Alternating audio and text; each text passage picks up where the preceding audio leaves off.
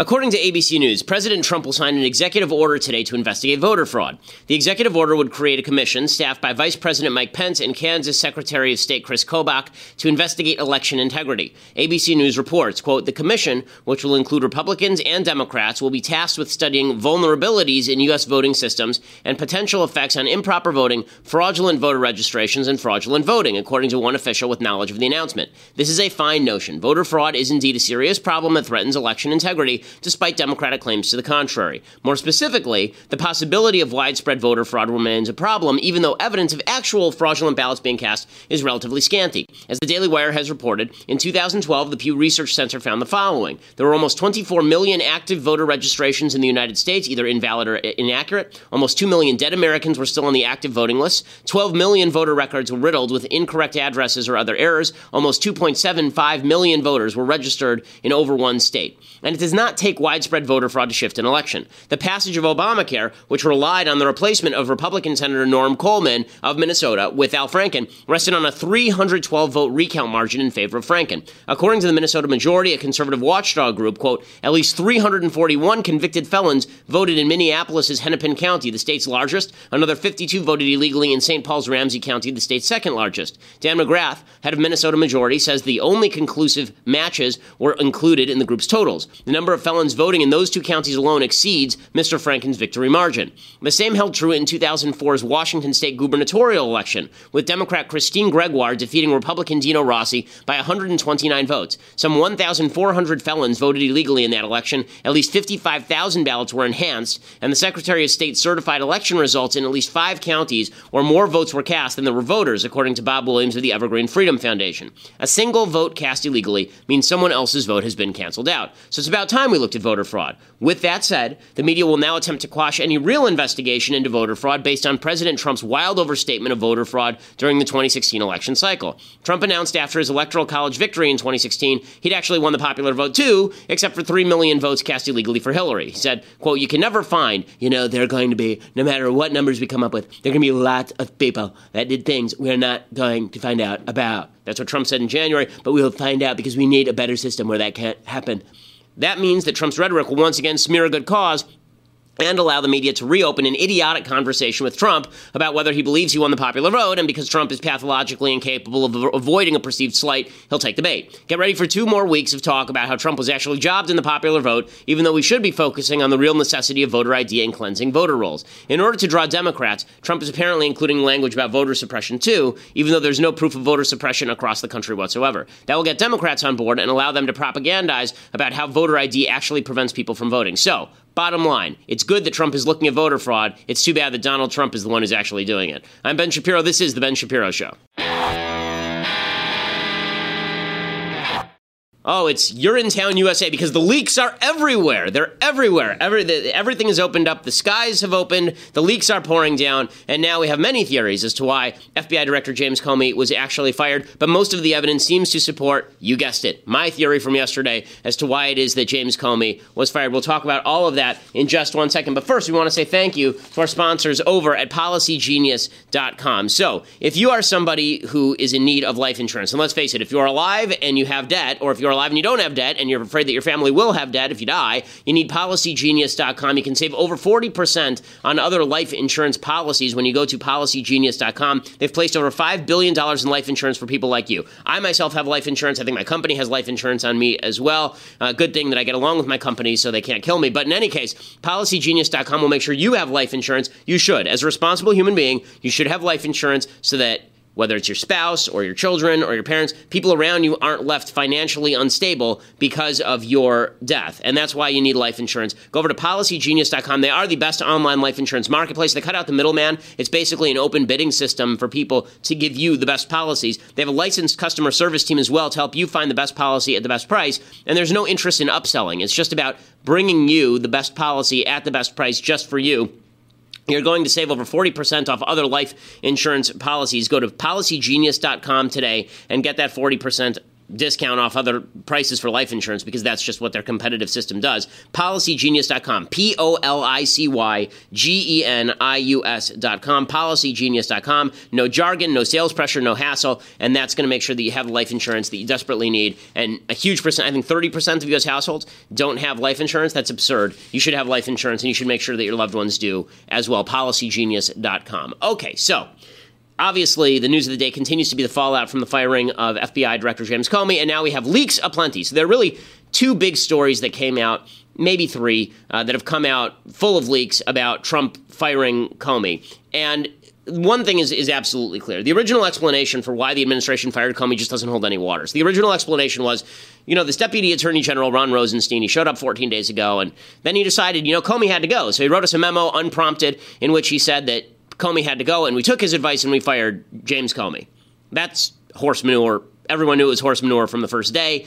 The problem with rolling out a bad story is now it makes people believe the worst. When you say something that isn't true, it makes people immediately jump to the worst possible conclusion as opposed to the more realistic but not so great conclusion, which is probably what actually happened. So it's pretty clear now that Ron Rosenstein was not the guy behind the firing. There have been multiple reports that Trump basically had decided to fire Comey last week, and then he called Ron Rosenstein and Attorney General Jeff Sessions into his office and said, come up with some sort of letter that's a pretext for firing him. And Rosenstein did what a good soldier is supposed to do. He wrote this letter. Apparently, there was a report yesterday that the DOJ is now denying that Rosenstein actually threatened to resign yesterday because he was so ticked off that the Trump White House seemed to be blaming him for Comey's ouster. Bottom line, this was handled about as badly as you can handle any issue like this. I was listening to Dana Perino and Chris Steyerwell's podcast, which is worth listening to. And Dana, who knows a hell of a lot about White House communications, she was saying the people she feels bad for in all of this are the members of the White House communications staff who were given about half an hour notice that this was happening, maybe, and then were forced to scramble, and then Trump gets pissed off when they don't have a good cover story, which is his fault because he was the one who forced them to scramble. But the real question remains, why exactly was he fired? So the story from the White House continues to be he was fired because he did a bad job. So here's Sarah Huckabee Sanders, who's supposed to be good at this, right? She's supposed to be better than Sean Spicer is. There were rumors yesterday that Trump hates how Sean Spicer has handled this, so he's thinking about firing Spicer too. Everybody is basically on the hook with Trump. If you do something he doesn't like, he'll fire you. All he demands is loyalty, which is one of the stories we'll talk about. There's a story that James Comey was fired because he refused to guarantee Trump his personal loyalty. In any case, here is Sarah Huckabee Sanders making an insane case as to why James Comey was fired. I think also having a letter like the one that he received and having that conversation that outlined the basic just atrocities in circumventing the chain of command in the Department of Justice. Any person of legal mind and authority knows what a big deal that is, particularly in the Department of Justice, particularly for somebody like the Deputy Attorney General who has been part of the Justice Department for 30 years. None of this makes any sense. First of all, you don't use the word atrocities about legal errors, okay? Atrocity is for like the Holocaust or My Lai or Syria, gassing people. Atrocity is not he went out in public and said something about Hillary Clinton and Loretta Lynch. Like that, I'm sorry, that doesn't rise to the level of atrocity. That's just silly. The case that she's making is Comey's bad at his job. Yes, Comey was bad at his job. Guess who's been saying that for a year? That's right, it was me. So, I've been saying for a year James Comey is absolutely crappy at his job, but the question isn't why he was fired, the question is why he was fired now. And the answer clearly is not something that happened last July, so that story has no veracity whatsoever. Jake Tapper presents another story, so now you've got a bunch of anonymous sources leaking. And here's the thing to know about anonymous sources. They're anonymous. We don't know who they are, and we don't know what their agenda is. And we don't know whether they have any specialized knowledge as to why Comey was fired. We don't know whether they're speaking from personal knowledge of what's actually going on in the investigation, or whether they are speaking based on speculation at the FBI. Anonymous sources are useful, and you have to use them in journalism because a lot of people are afraid of speaking with their name on the record because they're afraid that they're going to get fired for it. So anonymous sources are common use, but the problem is when you have 1,000 anonymous sources coming forward, you sort of have to take everything with a grain of salt until further information is confirmed. The media is not doing that. Jake Tapper yesterday reported what an anonymous source had said about why Comey was fired. Now, if this is true, then Trump will be impeached, okay? But if it's not true, then where's it even coming from? There are two reasons why President Trump fired Comey. One, Comey's refusal to provide the president with any sort of assurance of personal loyalty. And two, the fact that the FBI's investigation into possible Trump team collusion with Russia in the 2016 election, that's still not only an active investigation, it's actually accelerating. So basically, the theory here is that Comey wouldn't provide Trump with his assurance of personal loyalty. You could see some of that in Trump's letter, right? The idea that Comey had told him that he was off the hook 3 times, but that he wouldn't go out publicly and say that Trump was off the hook 3 times or even 1 time. So that is actually, there's some veracity to that. Second claim is the one that matters, and that's the one Democrats are hopping on today. This is the Democrats coming out and saying that the decision to fire Comey is really about obstructing the Russia investigation. Now, here's the part that's crazy about this. There's an entire FBI out there that's still doing the investigation. There's no evidence whatsoever that the investigation will actually be quashed. In fact, what Trump has now done is he's brought more focus to the investigation, not less focus to the investigation, either through incompetence or stupidity or because he didn't care. But whatever the bottom line is, more people now care about the Trump-Russia investigation than cared about it 2 days ago. So the idea that he killed the investigation is just silly towns. Now, there's a lot of call for a special prosecutor.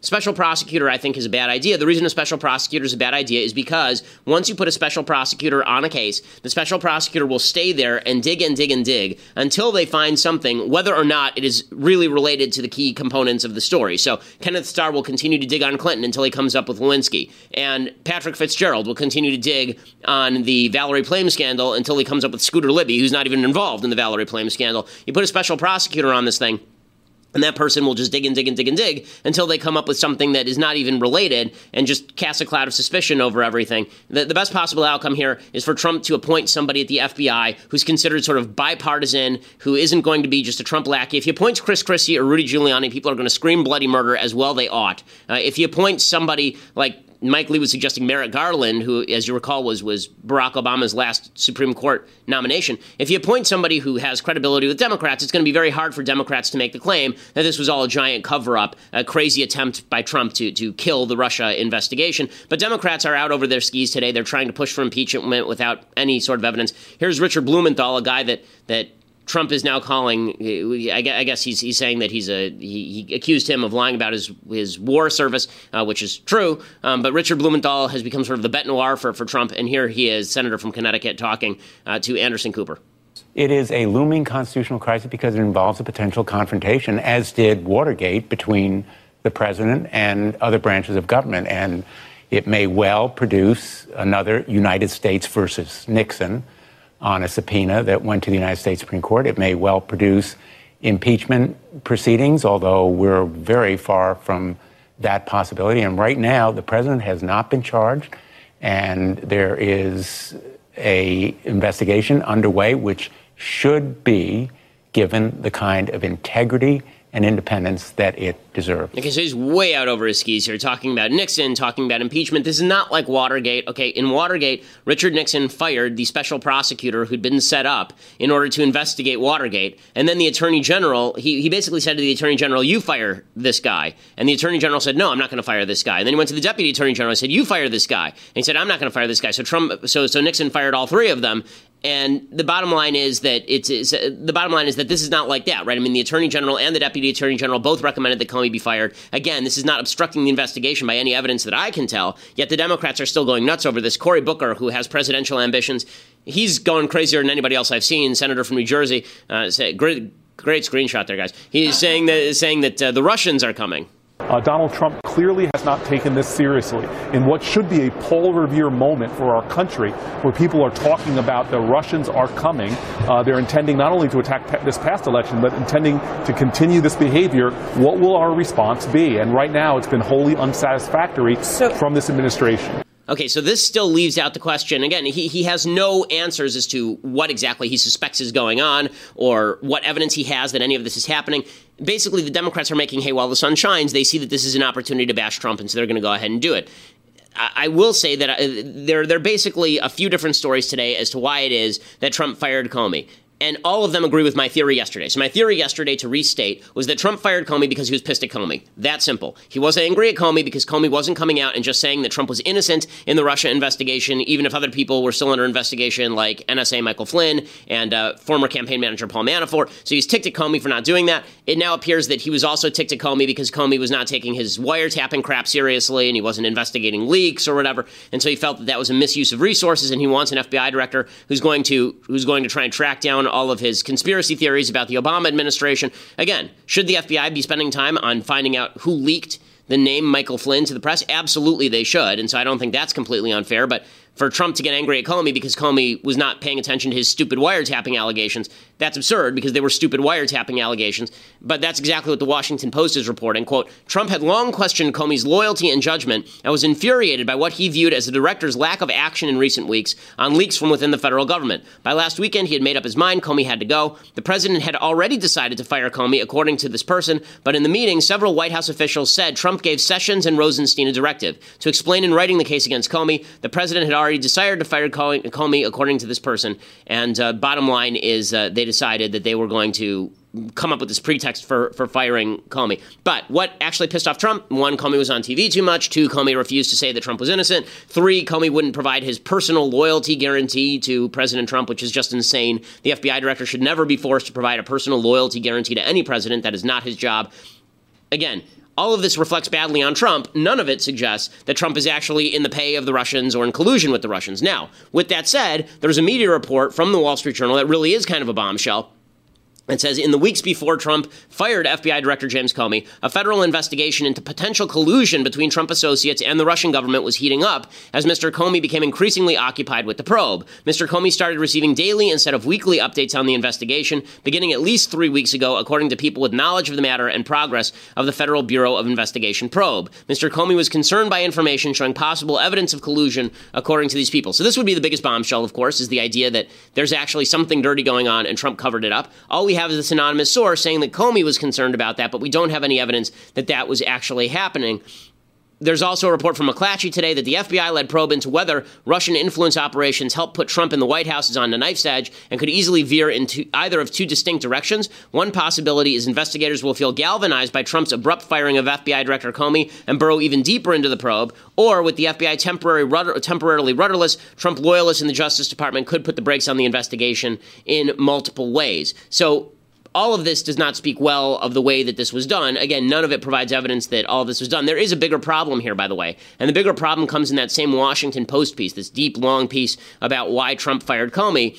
And it was buried down in the piece, and it's actually a big story. It says, quote, many employees of the FBI said they were furious about the firing, saying the circumstances of Comey's dismissal did more damage to the FBI's independence than anything Comey did in his 3+ years in the job. One intelligence official who works on Russian espionage matters said they were more determined than ever to pursue such cases. Another said Comey's firing and the subsequent comments from the White House are attacks that won't soon be forgotten. Trump had, quote, essentially declared war on a lot of people at the FBI, one official said. I think there will be a concerted effort to respond over time in kind. This is dangerous. When the intelligence community, Trump's been saying this for a long time, and he's actually right about it. When the intelligence community decides that it is their job to take down Trump because they don't like what Trump is doing, that is dangerous, and that is a problem. And the fact is that 2 things can be true at once. 1, Trump handled the Comey firing absolutely badly. It looks really a lot worse than it probably is. And 2, the intelligence community does not have the wherewithal to begin saying that we're now going to oust Trump because we don't like what he did to Comey. Okay, that's dangerous. That is a branch, that is a coup, that is an attempt inside government to get rid of the sitting president of the United States, and that is unacceptable under all of these circumstances. Well, I want to talk more about this. I want to talk about the fallout and why this actually matters for the Republicans. Why shouldn't Republicans just blow it off, say this is overblown, say this is silly, this is just Democrats talking too much? Why Republicans should take this seriously over at dailywire.com. So $8 a month gets you a subscription to dailywire.com. You can watch the rest of the show. If you sign up right now, you can be part of the mailbag. We'll be taking live questions in the mailbag today. Plus, if you get an annual subscription, you get a free copy of The Arroyo, Jeremy Boring's fascinating film set on the southern border. It's a modern action western about a rancher trying to protect his property from drug cartels using his ranch as a thoroughfare for drugs and human trafficking. And you can check it out over at dailywire.com. Or if you just want to listen to the podcast later, go over to iTunes or SoundCloud and give us a listen and a rating. We always appreciate it. Make sure that you subscribe. We are the largest conservative podcast in the nation.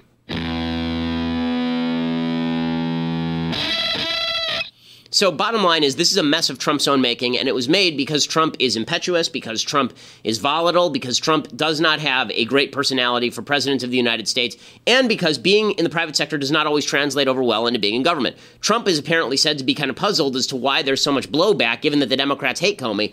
The answer is because when you're in the private sector and you don't like someone, then you use Trump's catchphrase, right? You just go, you're fired, and that's it. They're done. And there's no blowback, you run the company. That's not the way the government works. When you fire the FBI director, who has to have a certain level of independence to do his job, there will be blowback. Trump doesn't get that. Trump still doesn't get that. And that's going to be a problem for him. And then Trump exacerbates the problem because Trump has yesterday. I mean, this is just such stupid optics in every way. And it doesn't matter to people who are in love with Trump and think that everything Trump does is just a heartbreaking act of wonderful genius. All the people who think that he's playing 8D underwater backgammon. You know, all of this routine is silly to me. There's a whole group of people who just see the headline, and the headline is Trump under investigation by FBI over Russia. Trump fires head of FBI. Right? Very easy to sum that up for the left, and a lot of people, that's their only takeaway. And it doesn't help when then Trump has in his office the Russian foreign minister Sergei Lavrov in the Oval Office on Wednesday, just hours after firing Comey. And then he also has Russian ambassador to the U.S. Sergei Kislyak, who, as you recall, is known to be a Russian intelligence asset. And that's why it's a problem that he was talking with former NSA Michael Flynn. Why did Trump have these people in? Presumably because Putin specifically asked him to. A White House spokesman said of Trump's Lavrov meeting, quote, he chose to receive because Putin asked him to. Putin did specifically ask on the call when they last talked. But this was even stupider than that. Okay, so when Trump had Lavrov and Kislyak into the Oval Office, this is according to the Washington Post, a photographer for a Russian state-owned news agency was allowed into the Oval Office on Wednesday during Trump's meeting with Russian diplomats, a level of access that was criticized by former U.S. intelligence officials as a potential security breach. They can't actually know whether they were bugging the office. No American press were allowed in. There were White House photographers. No press was allowed in.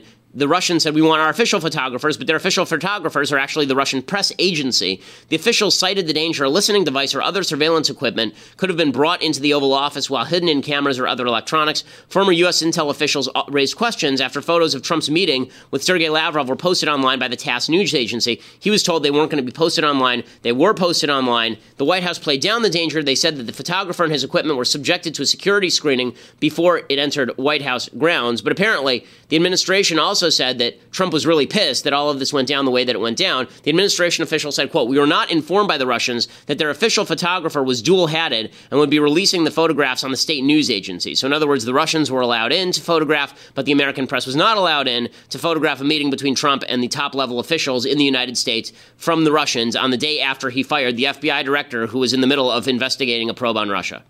Do I think that Trump had these people in and said, hey, guys, pretty great, right? I just fired the FBI director. Now we're cool. Do I think that's what happened? No, of course I don't think that's what happened. I think that's silly. But I do think that Trump, a guy who understands TV, a guy who understands narrative at a very root level, he should understand the optics, and the optics here stink. Okay, the optics here are really bad. It's not great when you have video of Sergei Lavrov trolling the media about the Comey firing, which is exactly what happened yesterday.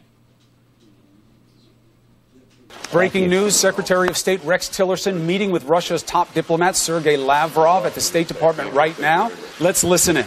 I want to welcome Foreign Minister Lavrov to the State Department and express my appreciation for him making the trip to Washington so to continue our dialogue and our exchange of views that began in Moscow with the dialogue he hosted on a very broad range of topics. Thank you. Does the Comey firing cast a shadow over your talks, gentlemen? What's the fire? The U.S. supports yes. You're kidding. You're kidding. What about the So there's Sergei Lavrov, the foreign minister of Russia, trolling the American press. You're kidding. You're kidding. Okay, and then they go into the meeting with Trump, and then amazingly, Trump does these pictures, and the pictures are released by the Russians, not even by the White House. They're released by the Russians of Trump yucking it up with the Russians. Does this look good? No, it doesn't look good. Okay, it looks ridiculous. Imagine for a second if the exact same situation had happened. Obama promises flexibility to the Russians. It turns out there's suspicion that Obama was coordinating with the Russians in the 2012 election, and then he has Sergei Lavrov and Sergei Kislyak into the Oval Office and only lets the Russians photograph them. Do you think Republicans would be happy? I understand why Democrats are mad. I also understand that Democrats need to wait for evidence before leveraging allegations like this is clearly evidence of collusion and a cover-up, because there's no evidence of any of that yet. A lot of this is going to come out with time. Mike Flynn is supposed to testify in front of the Senate Intelligence Committee next week. James Comey is supposed to testify in front of the Senate Intelligence Committee next week. We're going to get a lot more information over time, but everybody is jumping to conclusions way too fast. Dan Rather, and the media are leading the charge, of course, because they want Trump gone. It's obvious that the media are invested in this being the end of little Trump. And so here is Dan Rather, who for some reason is still being trotted out as a legitimate news source, despite the fact that he was responsible. He's the godfather of fake news. This is the guy who trotted out the fake memo saying that George W. Bush had gone AWOL when he was a member of the Air National Guard. And here is Dan Rather saying that the Comey firing is obviously a cover-up. Look, it's no secret about what's going on here. As several people have already pointed out, what's going on here is an effort to cover up the facts. Why they're so desperate to cover up the facts, we do not know. And Pat Buchanan responds, and I mean, I hate Pat Buchanan. I think Pat Buchanan's an anti-Semite. But here's Pat Buchanan saying exactly what's correct here, which is that the media are trying to bring down Trump without proper evidence. There's a cultural left and a political left and a media, if you will, a conglomerate. It's not a conspiracy, but it is collusion, and they were determined to break and bring down Nixon from the day he was nominated. They tried to break and they succeeded. Tried to break and bring down Reagan over Iran-Contra.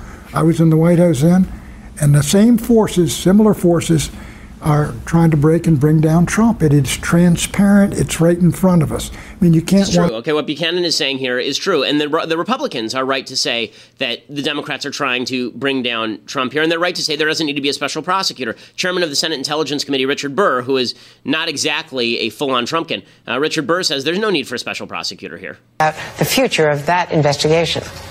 Does that imply an obstruction of justice, the possibility of obstruction of justice here? No, it doesn't. It certainly doesn't. But I don't think that.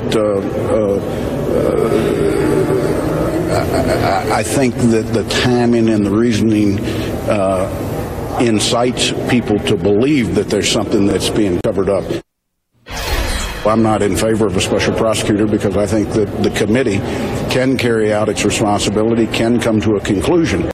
Okay, and this is basically right. The problem with a special prosecutor and independent counsel, as people have said, is that it creates serious problems within the executive branch. Justice Scalia wrote an opinion back in the 80s in which he suggested that Independent Counsel Act was unconstitutional because all of the people in the executive branch work for the President of the United States. When you have somebody who doesn't work for the President of the United States out on his own mission, then you end up with the possibility of conflict. The President has the right to fire people under the constitutional structure. If Congress wants oversight, Congress can damn well take oversight. And so Richard Burr is basically correct. Now, that said, I think that it's a mistake for Republicans to tie themselves too closely to this one. Paul Ryan is saying that Trump made the right move. Ryan is obviously staking the future of his speakership on Donald Trump being an effective leader and president, and that seems to me to be a mistake given what we know.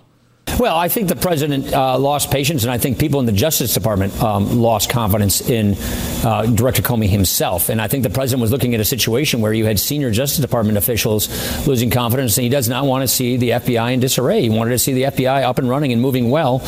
And I think Director Comey kind of became an issue himself. And so it's obviously within the president's authority and role to do this. I think he made an important command decision. That's the decision that is in his right to do it.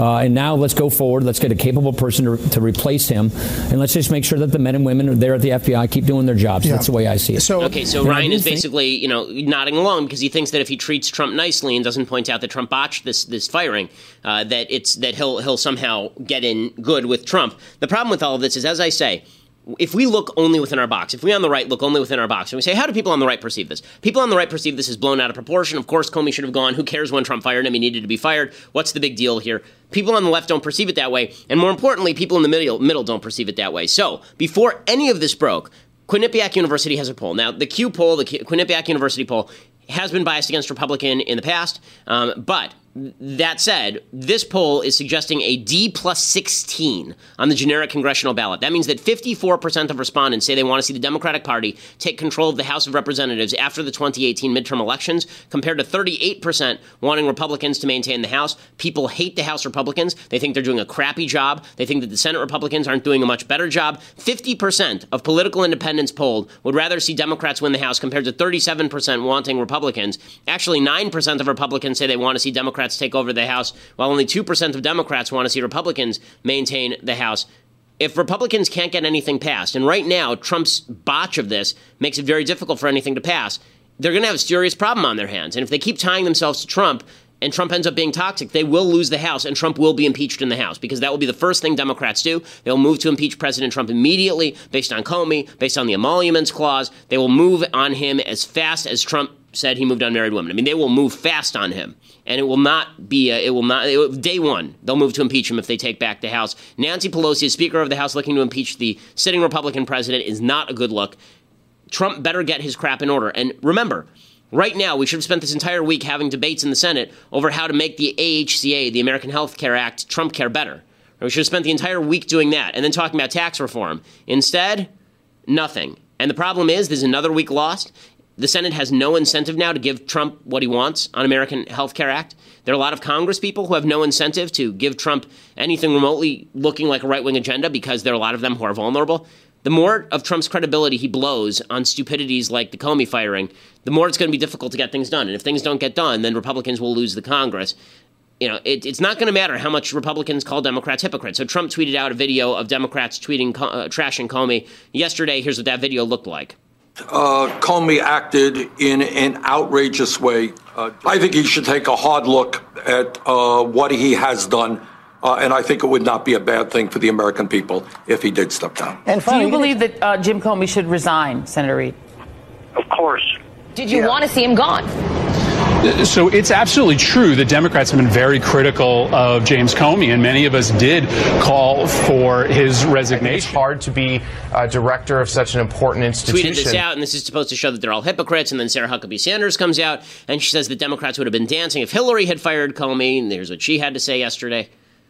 Look, I think I just answered that. Is that I was asked if this was something he came to on his own. That's my understanding. This is something that, as coming in to this new position and being the person that would oversee the the director of the FBI, that would be part of this process to do a review and to make a recommendation based on that review, and that's exactly what he did. Look, I think one of the biggest things that isn't being talked about and that's being ignored is that Democrats would be dancing in the streets. If Hillary Clinton had won, she would have immediately fired James Comey. And the very people that are... This is true, but it doesn't matter one iota because the situation is a little bit different now. The situation is that Trump is under investigation by whomever is the FBI director. It doesn't matter the Democrats hate him. Firing the guy who's the FBI director while Trump, or at least Team Trump, are under Russian investigation about Russia, is not a good look, and it's really, really stupid. So Republicans should take this seriously. Republicans should obviously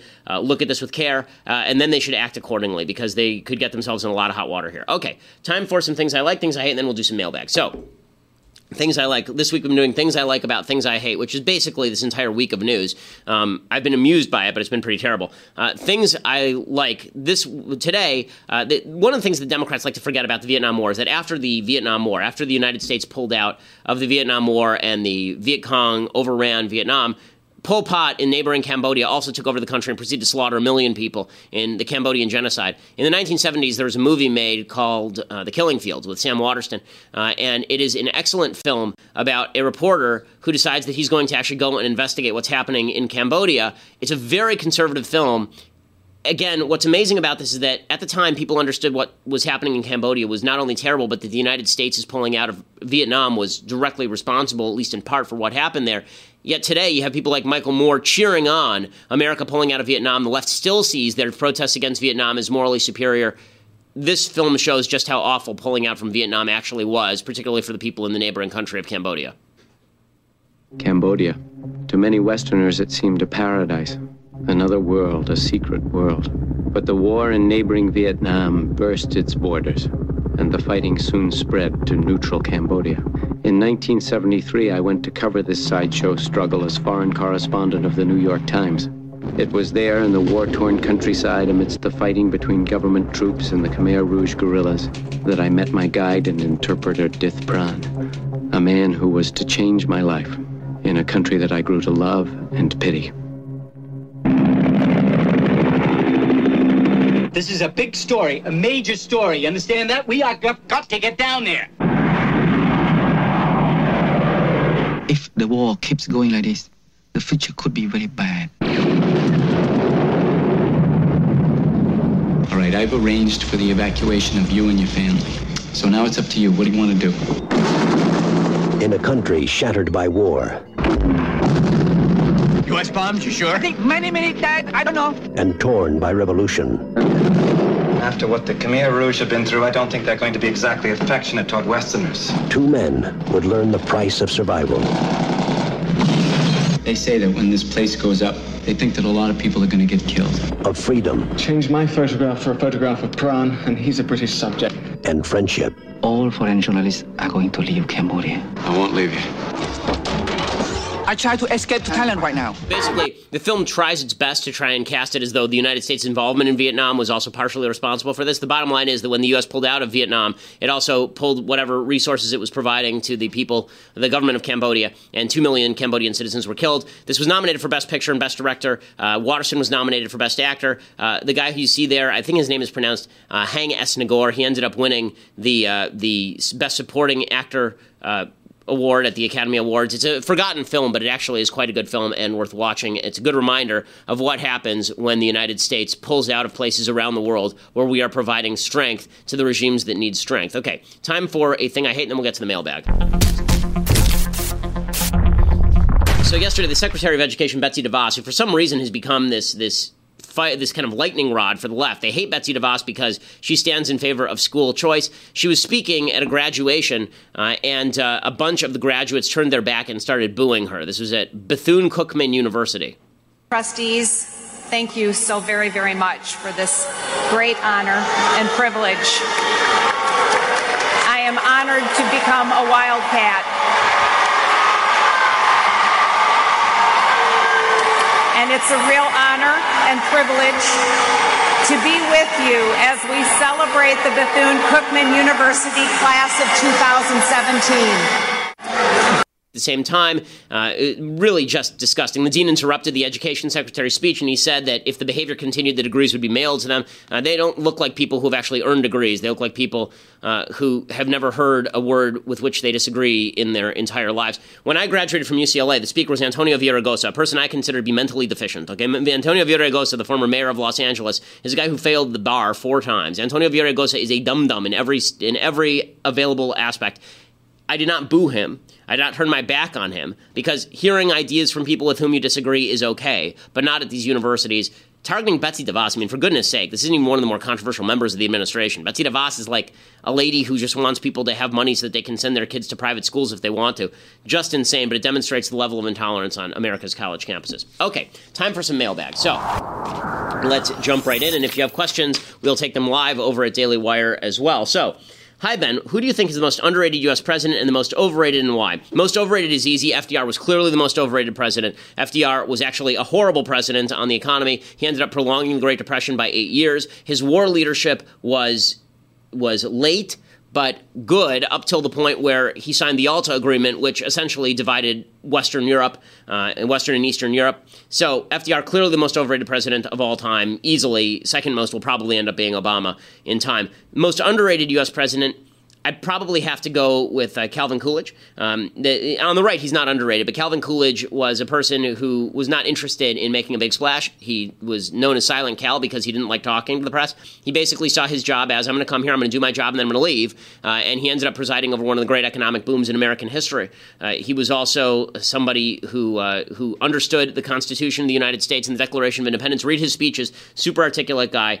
There's a reason that Ronald Reagan was a big fan of Calvin Coolidge's. Okay, Tyson says, for May 4th, I have the most important question. Can a lightsaber cut through Wolverine claws? Why or why not? May the 4th be with you and your crew at the Daily Wire. I think pretty clearly a lightsaber can cut through Wolverine claws. I know that they exist in separate universes, but I'd be shocked if it couldn't. I mean, it's sort of hard to explain why, considering that you're comparing apples to oranges in a certain sense. But it would be real weird if Wolverine could actually just fight off a lightsaber, right? If Wolverine was just like, and then the lightsaber sort of stopped. I don't buy it. Okay. Travis says, hey, Ben, where do you draw the line in the Second Amendment? How do we distinguish between arms and artillery? Thanks. Well, first of all, you have to be able to bear it, right? It says you have to bear arms, so you don't have a right to an attack helicopter. As far as the drawing the line in the Second Amendment, as many Second Amendment jurisprudentialists have said, the fact is that every amendment to the U.S. Constitution, including free speech, has limits to it. The idea that you have to, that free speech is unlimited, obviously free speech does not cover me saying to Mathis, let's make a plan to kill Austin tomorrow, which is why we keep those sorts of conversations between us. But in any case, the same thing is true of the Second Amendment. You don't have a right to a nuclear weapon, and it's really less about the type of arm than it is about the type of restriction. So that means that you have a right to an AK-47, but that right goes away the minute that you are convicted of a crime, because now you cannot buy that anymore, and that seems reasonable to me. So yes, there are gradations here, but to say that the gradation does not extend to hunting rifles seems to me very silly. Matthew says, "Hey Ben, love your show. Do you think the government shutdown, which closes all non-essential departments, would be a good idea? Because if those departments are considered non-essential, why should they be cut from the budget if they are not important enough to keep running during the government shutdown? They should be cut from the budget, and I've always been in favor of Republicans embracing a government shutdown by saying, listen, here are our spending priorities. If Democrats don't like it, they can shut down the government, and the American people might actually get used to the notion that they don't need the government so much, right? I mean, the last time the government shut down, was there a zombie apocalypse in the street? No, there wasn't. Not much happened. Everybody lived. It was actually such a non-event that Barack Obama had to manufacture controversy by shutting down public parks in order to make people feel the pain. Patrick says, if the worst is revealed about Trump and Russia, will that mean Trump has destroyed the Republican Party? If it turns out that Trump actually colluded with Russia, or if Manafort colluded with Russia, or Flynn colluded with Russia, and it is traced all the way up to the top, or about as far as it goes, it's going to be serious trouble. Republicans lose the House in 2018, they lose the Senate and the presidency in 2020, and you're looking at Kamala Harris as president, with a House led by Nancy Pelosi and a Senate led by Chuck Schumer. Good luck, gang. And if all of that was worth Gorsuch, so we can only hope and pray that that's not the case. I don't think that there's any evidence of that yet anyway. At all. Okay, Hillary says, "Hey Ben, I'm a huge fan. I'm a devoted member of the Church of Jesus Christ of Latter-day Saints, I'm Mormon. We have a commandment called the Law of Tithing where we donate 10% of our earnings to the church, which will fund our church, buildings, temples, Book of Mormons, etc. Obviously, you don't lose your membership if you don't pay your tithing, but it's one of the many qualifiers to go to the temple, which we believe is the most sacred place on earth. As a fiscal conservative, is it hypocritical of me to dislike socialism and communism, even though the church's tithing process parallels those ideologies? No, because there's a difference between the government mandating that it's going to take your stuff and you voluntarily opting into a religious belief and that you want to go to the temple, in other words. Okay, I'm not sure that you want to sign your check to the IRS. So, no, I mean, we have tithing in Judaism as well. And it is not socialism, and it is not communism, because it is not government mandated. There is a difference, obviously, between a religion in which you choose to participate and a government cramming down things on you in which you don't choose to participate. Ian says, I know flag desecration is not really a hot topic, but with the newfound interest in doing so as a reaction to Trump becoming president, I want to know whether you think it should be illegal to do so or if it should be tolerated under the First Amendment. So, I don't actually believe that Johnson versus Texas, which is the case that said flag burning is protected by the Constitution, is rightly decided. I don't think that flag burning is protected by the U.S. Constitution. Now, do I think there should be laws against flag burning? No, I don't think there should be laws against flag burning. I think that they're kind of silly and counterproductive, and all they end up doing is granting a certain level of moral superiority to people who are pieces of crap who burn the flag. But that said, were the founders thinking that they definitely had to protect flag burners when they wrote the First Amendment? No, because there's still certain symbols of the United States that are considered sacred, and it is not out of the realm of possibility to suggest that you have moved beyond that. So, for example, the First Amendment does not cover people who seek to actively overthrow the United States of America. If you seek to actively overthrow the U.S. Constitution, that is not protected by the U.S. Constitution. Josh says, Hi, Ben. My question has to do with healthcare. If you were president, what would your solution be to the current healthcare crisis? Would you take the idea of healthcare completely out of government, or would you use the government to make healthcare better overall? I would take the government completely out of healthcare. I would transition it, though. So I would try. The problem is somebody has to fill the gap for the people with pre-existing conditions who can't cover themselves, or the people too poor to cover themselves. But what we actually need is healthcare and health insurance are not the same thing. Conflating the two ends up being a problem.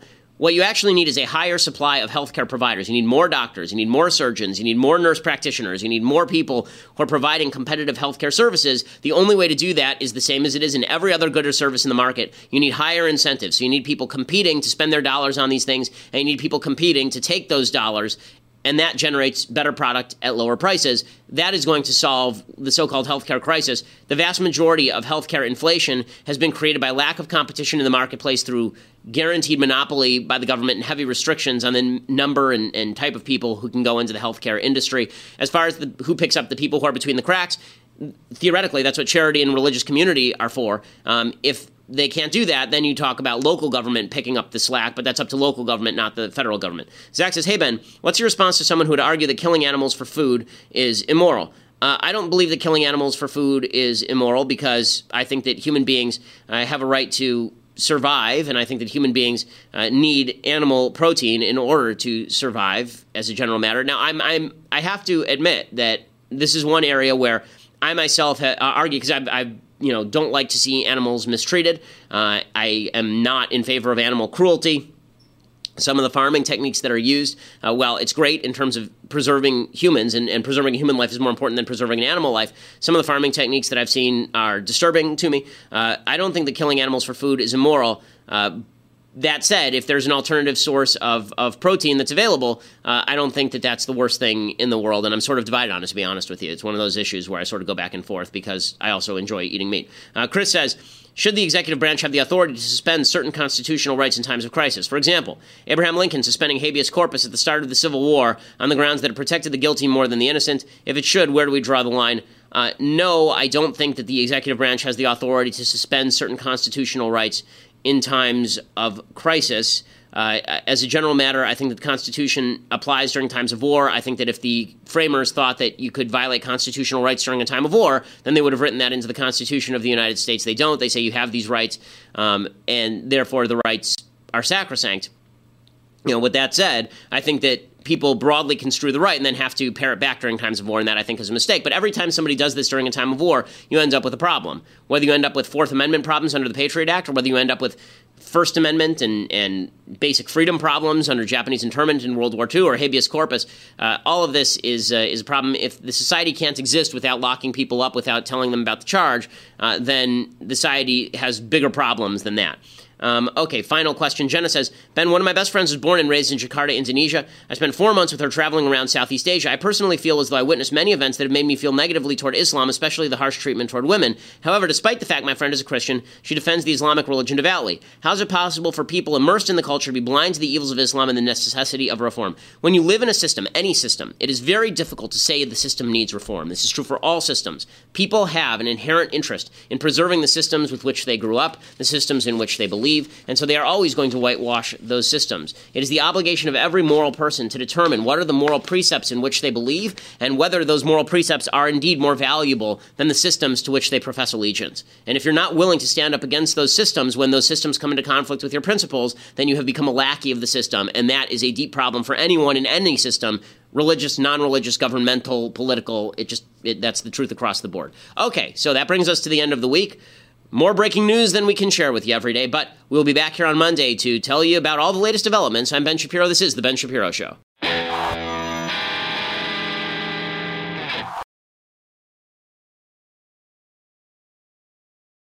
We'll get to more on this in just 1 second. First, Pure Talk believes in American values, and that free should mean, like free. So when you switch to Pure Talk today, you'll get a free Samsung 5G smartphone. There's no foreign-line requirement, no activation fee, just a free Samsung that's built to last with a rugged screen, quick charging battery, and top-tier data security. Qualifying plans start at just $35 a month for unlimited talk, text, 15 gigs of data, and a mobile hotspot.